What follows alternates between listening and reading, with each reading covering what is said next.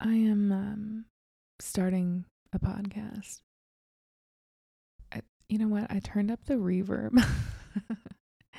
Although it does sound like I'm talking to an empty room. I turned off the reverb because I was singing, testing out this microphone. And it's like doing one person karaoke, which honestly is ideal. Oh, ambiance and reverb are two different things. Anyway, okay. Today I learned. Yeah. So I'm starting a podcast. Do you hear that? You can like hear the train outside. Okay. Yes, because why the hell not? It just seems kind of fun, you know? And I thought I would add my voice to the 1,000,001 voices that are already out there. One of whom belongs to my friend Matt. You might have heard some stuff on my Instagram story. I'm talking like I have like 50 followers. Okay, to be clear, 80 people watch my story. Maybe max. I actually don't really know. But yeah, so this could be fun. I don't really know what I'm going to talk about yet, but I imagine it will be stream of consciousness. I hope you're up for it. I had kind of jokingly said to my friend, like, maybe I'll just like record my memoirs and I'll call it Memoirs, which is a kind of a stupid name, but actually the idea is not bad because people have been okay, my mom and like her friends have said, when are you gonna write a book? You're so good at writing, you should write a book. And I was like, I am good at writing, but I'm not in the sense that I can string together a sentence, yes, but in the sense that I can sit down each day and like churn out pages and pages of readable writing, the answer is no. I don't think I can do that. I should say, okay, maybe if somebody is dangling a check in front of my face, then it's possible. But at this stage of my life, no. I've got too many irons in the fire. Is that the right usage of that? Anyway, yeah, I've got basically what I'm trying to say is like I've got 4 different jobs. I quit doing sales after 5 weeks because I was working for some prick. He was, in a word, a salesman. You make of that what you will. I'm sure I'll get onto this topic at some point because, there's a lot to unpack there. But mostly, yeah, I quit that job and I was like, okay, you're 31, Emily. What the fuck do you want to do with your life? And the answer is basically I don't want to work for somebody else. I just don't, the office thing, guys, I just find it very beige. It's just very, I wouldn't even say vanilla because vanilla is a flavor. Like it is just so sterile. I mean, it's some woman named Vicky telling you have like great skin and you're like, Vicky, I was late to work because I was picking at the constellation of acne on my jawline. Like, don't be ridiculous, Vicky. Jesus. I mean, she's saying that because she's been rotting under these fluorescent lights for fucking 17 and a half years. Honestly, Vicky was a sweetheart. I don't hate Vicky. She's great. But, and I just find them very 90s. I find office work, like even, they try to make these co-working spaces like hip and they're like WeWork is part of that. But even this co-working space that I was at for my 5 weeks working in sales, it was, even then there was just totally fucking inane banter at a coffee machine and and like once you kind of realize that being in a chair from 9 o'clock in the morning until 5 o'clock p.m., once you like realize that that's just totally like such an arbitrary number of hours and also a large number of hours, like 40 hours a week is a fucking lot. And I just don't buy the idea that it's necessary. And it certainly is not healthy. I mean, that is factually true. You cannot argue with that. And like also, it's like if you haven't seen Office Space, which like I hope that everyone has, he goes into like this office, he's hypnotized. There are these two guys who are basically from like HR at HQ, and they're looking for people to fire or something. And so Peter goes in and he's like, again, under the influence of hypnosis. And he's like, I'd say on any given day, I do about, 40 minutes of work or so. I can't remember what the number was, but it's so true. Like whenever I've done an office job, I swear, guys, I spend more time fucking around and drinking coffee and like looking at Reddit and just, dude, I do all kinds of shit. And actually now I wouldn't mind taking one of those office jobs, having little to no responsibility, collecting a check, and then using the time at my desk to work on things that actually matter, so I can actually have a side hustle within my main hustle. It would be like a like Russian nesting dolls of work, of labor. It's efficient, and honestly, I'm sure that no one would be the wiser. I just have to look for a company that hasn't updated anything since 1998. Like you go on their website and they have a mission statement. Mission statements are so fucking silly. Like I worked at a place that had one, and they had like a windowless lobby for like the rare occasion that people like clients came to visit. And they had like a mission statement like etched on glass on the lobby wall next to like a fake plant that hasn't been dusted in, many moons. Oh, Jesus. What is it about it all? What's so interesting about an office is that everyone's personality, because the environment itself is so sterile, like everyone's personality is like on steroids, right? The most boring people that you wouldn't look twice at, in public, take on this like caricature kind of, it's very strange. Like the most, okay, here's a good one. I wanted to have a job when I was living in London and getting drunk. So I temped at this place. They did, it was an NGO, but no, it wasn't like a sexy kind of thing. They did maritime regulations. Like it was just, I won't even, I'll spare you the details, but suffice it to say that I had to review maritime regulatory stuff all day. It was copy editing all day, just making sure that version, 217.1.1 like was copied perfectly to 217.1.2. It was just so, surely they could have had a machine that does it or something. Anyway, so I was actually hired to supplement the work of this woman called Jenny. I'll never forget her name. Jenny was, I want to say like 45 going on 72. She was frumpy. She was frumpy. And I didn't actually, I think I only met her in person a couple of times when she came to the office, but I'll never forget her. But they hired me because Jenny had chronic fatigue syndrome. And when I learned, after a couple of days on the job, I was like, is it that she has chronic fatigue syndrome, or is she just bored out of her fucking skull? Because I certainly am. Anyway, so Derek was the manager, or the, head honcho, El Jefe, whatever. And when he told me in the interview about, Jenny having chronic fatigue syndrome, you could just see that he was fucking pissed that he couldn't fire this lady, because British labor law doesn't really allow you to fire people very easily. And especially because chronic fatigue syndrome is a disability. And I'm not doubting that it does exist, but I do.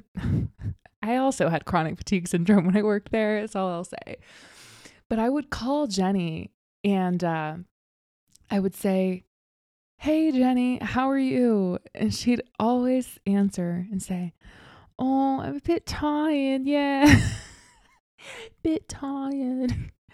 Like, no shit. Her whole personality was just being super lethargic, you know? I mean, just, and she was also beige. Like, I think the day that she came into the office, I recall her wearing like a wool sweater, you know, looked like it had been dug out of the bargain bin or something, which is fine. I love bargain bin, but you know, it looked it, right? And yeah, she just had this kind of like washed out kind of, not just physically, but like her affect. She was like diluted. It was like if you had like if a person could be somehow homeopathic. That was like such an office situation. And I used to just sit there all day and I would come in with the worst hangovers. I would like go out the night before, get smashed on wine, and like the bars closed at like 11 or something in London. Like it wasn't like I was out super late, but so I would just get really, really drunk before 11. And then, you know, I don't even know, stumble home. And totter to work I was like I had a rich uncle who lived in central London, like just around the corner from this office. So, you know, I was like living in central London, which no 23-year-old, unless you come from oil money, can like afford to live in central. I was living there for free and like working in this shitty job, and I would just get fucked up and like then wake up still drunk, like somehow get ready and look presentable. And to be fair, I did look very presentable in a pencil skirt. Like I had a great ass. Did a lot of walking, but I would like totter to work in high heels and like literally like a hot mess. Like I'm sure that I reeked of alcohol. My first week, speaking of alcohol, I know that Derek was the culprit, by the way. In hindsight, it had to be him. But you know, I was at like an empty desk. Every office has an empty desk, and it's just for like the transient office workers, you know, the temps. And I opened the file cabinet drawer, and there was a fuckload of whiskey and like all kinds of, it's on my Instagram if you go back far enough. Somebody had been stashing liquor bottles, more than one bottle. There were like probably at least 4 bottles of half empty liquor. And my dumb ass, like, this is such an American thing to do, by the way. It's like, oh my God, what's all this alcohol in here for? Did you guys have a party? And like, look at the fucking people who work there, Emily. Like, no one was having a party. Somebody was an alcoholic. And it was probably the guy with the really red face.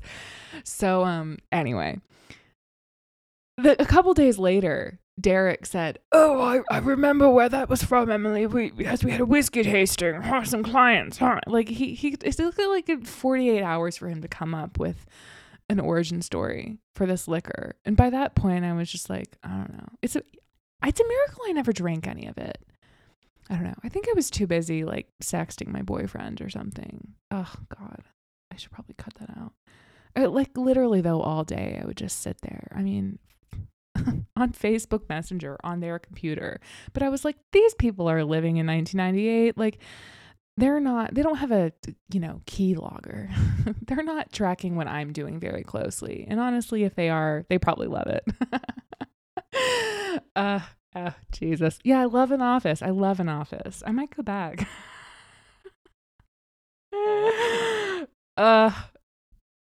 Anyway, I have no idea how long this is. I'm doing this on GarageBand, and it tells me I'm 451 bars in.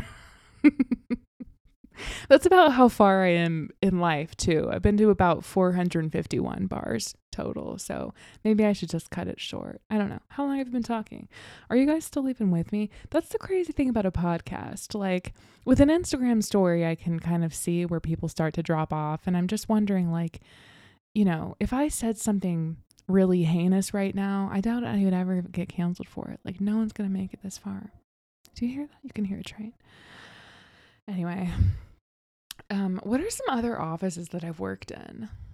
Like, I guess I could just go through my whole CV.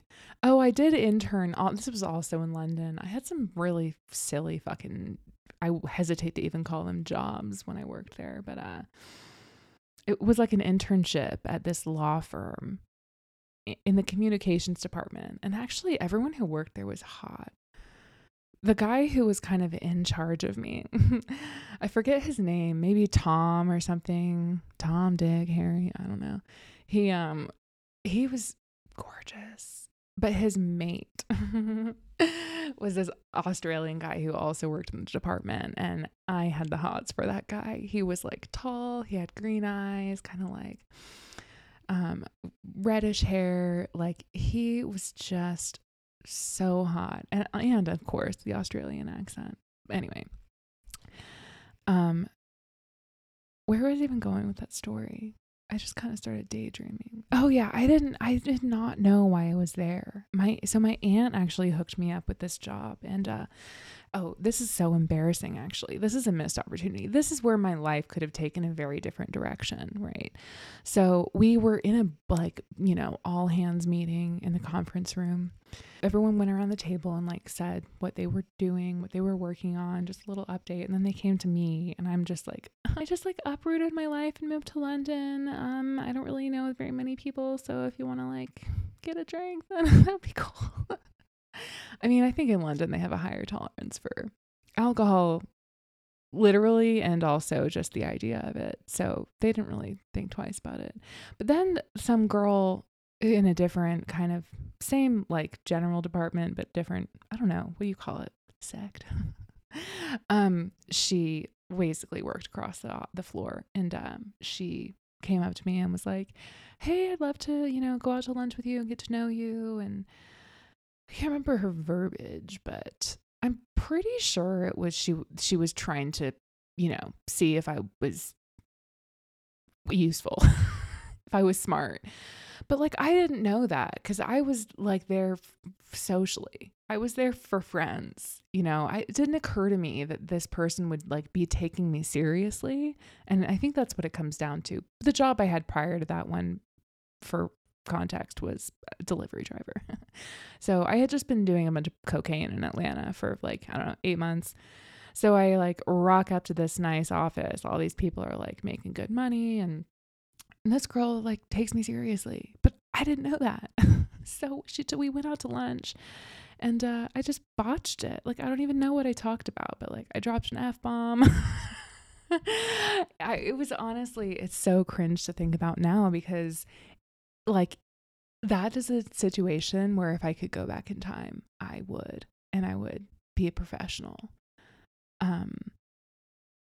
I was the most professional person at the delivery job and the least professional person in the office. That's kind of, right where I was at the age of 22, which is fine. I mean, whatever. Then they also took me. So this was like when Twitter and like social media was it was 2014 or 15. So like Twitter was around, but like companies were trying to figure out how to use it. And so they had some meeting and they like invited me to the meeting, and they were kind of trying to pick my brain. And I, again, didn't really know what to say. Excuse me. Yeah. So that's an office job that like, I wish I could go back to. It was, what's interesting? This is like one of those real life poetry things that happens. I bought a pair of heels while I was there. I ordered them online and they were too big. Let that sink in. I had to stuff pantyhose in the toes. And that actually literally does rhyme, huh? Yeah. So I just, all this to say, we're now 613 bars in. All of this to say, I do not belong in an office. It's just never been my vibe. It's never been my thing. I find it a really weird social I just, yeah, I think most of the thing that I love about teaching is that in a classroom, it's a place of business, but people really let their hair down in a classroom. It's only like semi formal. You know, kids have no compunction about falling asleep on their desk.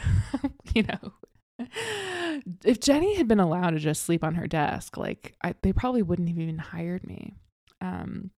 You know, kids will drop an F-bomb. I've got one kid that just walks out. He just leaves, you know, and it's like a whole thing. Like he has like a minder, like a handler that follows this kid around. And I'm, you know, I have half a mind to just be like, I don't know, he's pretty smart. Like maybe just let him go. Like as long as he gets the work done, he should just be allowed to go home. Like that's really like how it should be. You know, why are we like holding this child hostage? Anyway, it's kind of an interesting thing. But yeah, again, the thing that I like most about teaching is that it doesn't happen in an office. Had a teaching job in an office building once. Sucked. It was exactly what you would expect, you know. All right, 661 bars in. Should we go to 666? Let's do that. 666.6. All right, bye. I'll be back soon. This is not the last you're going to hear from me.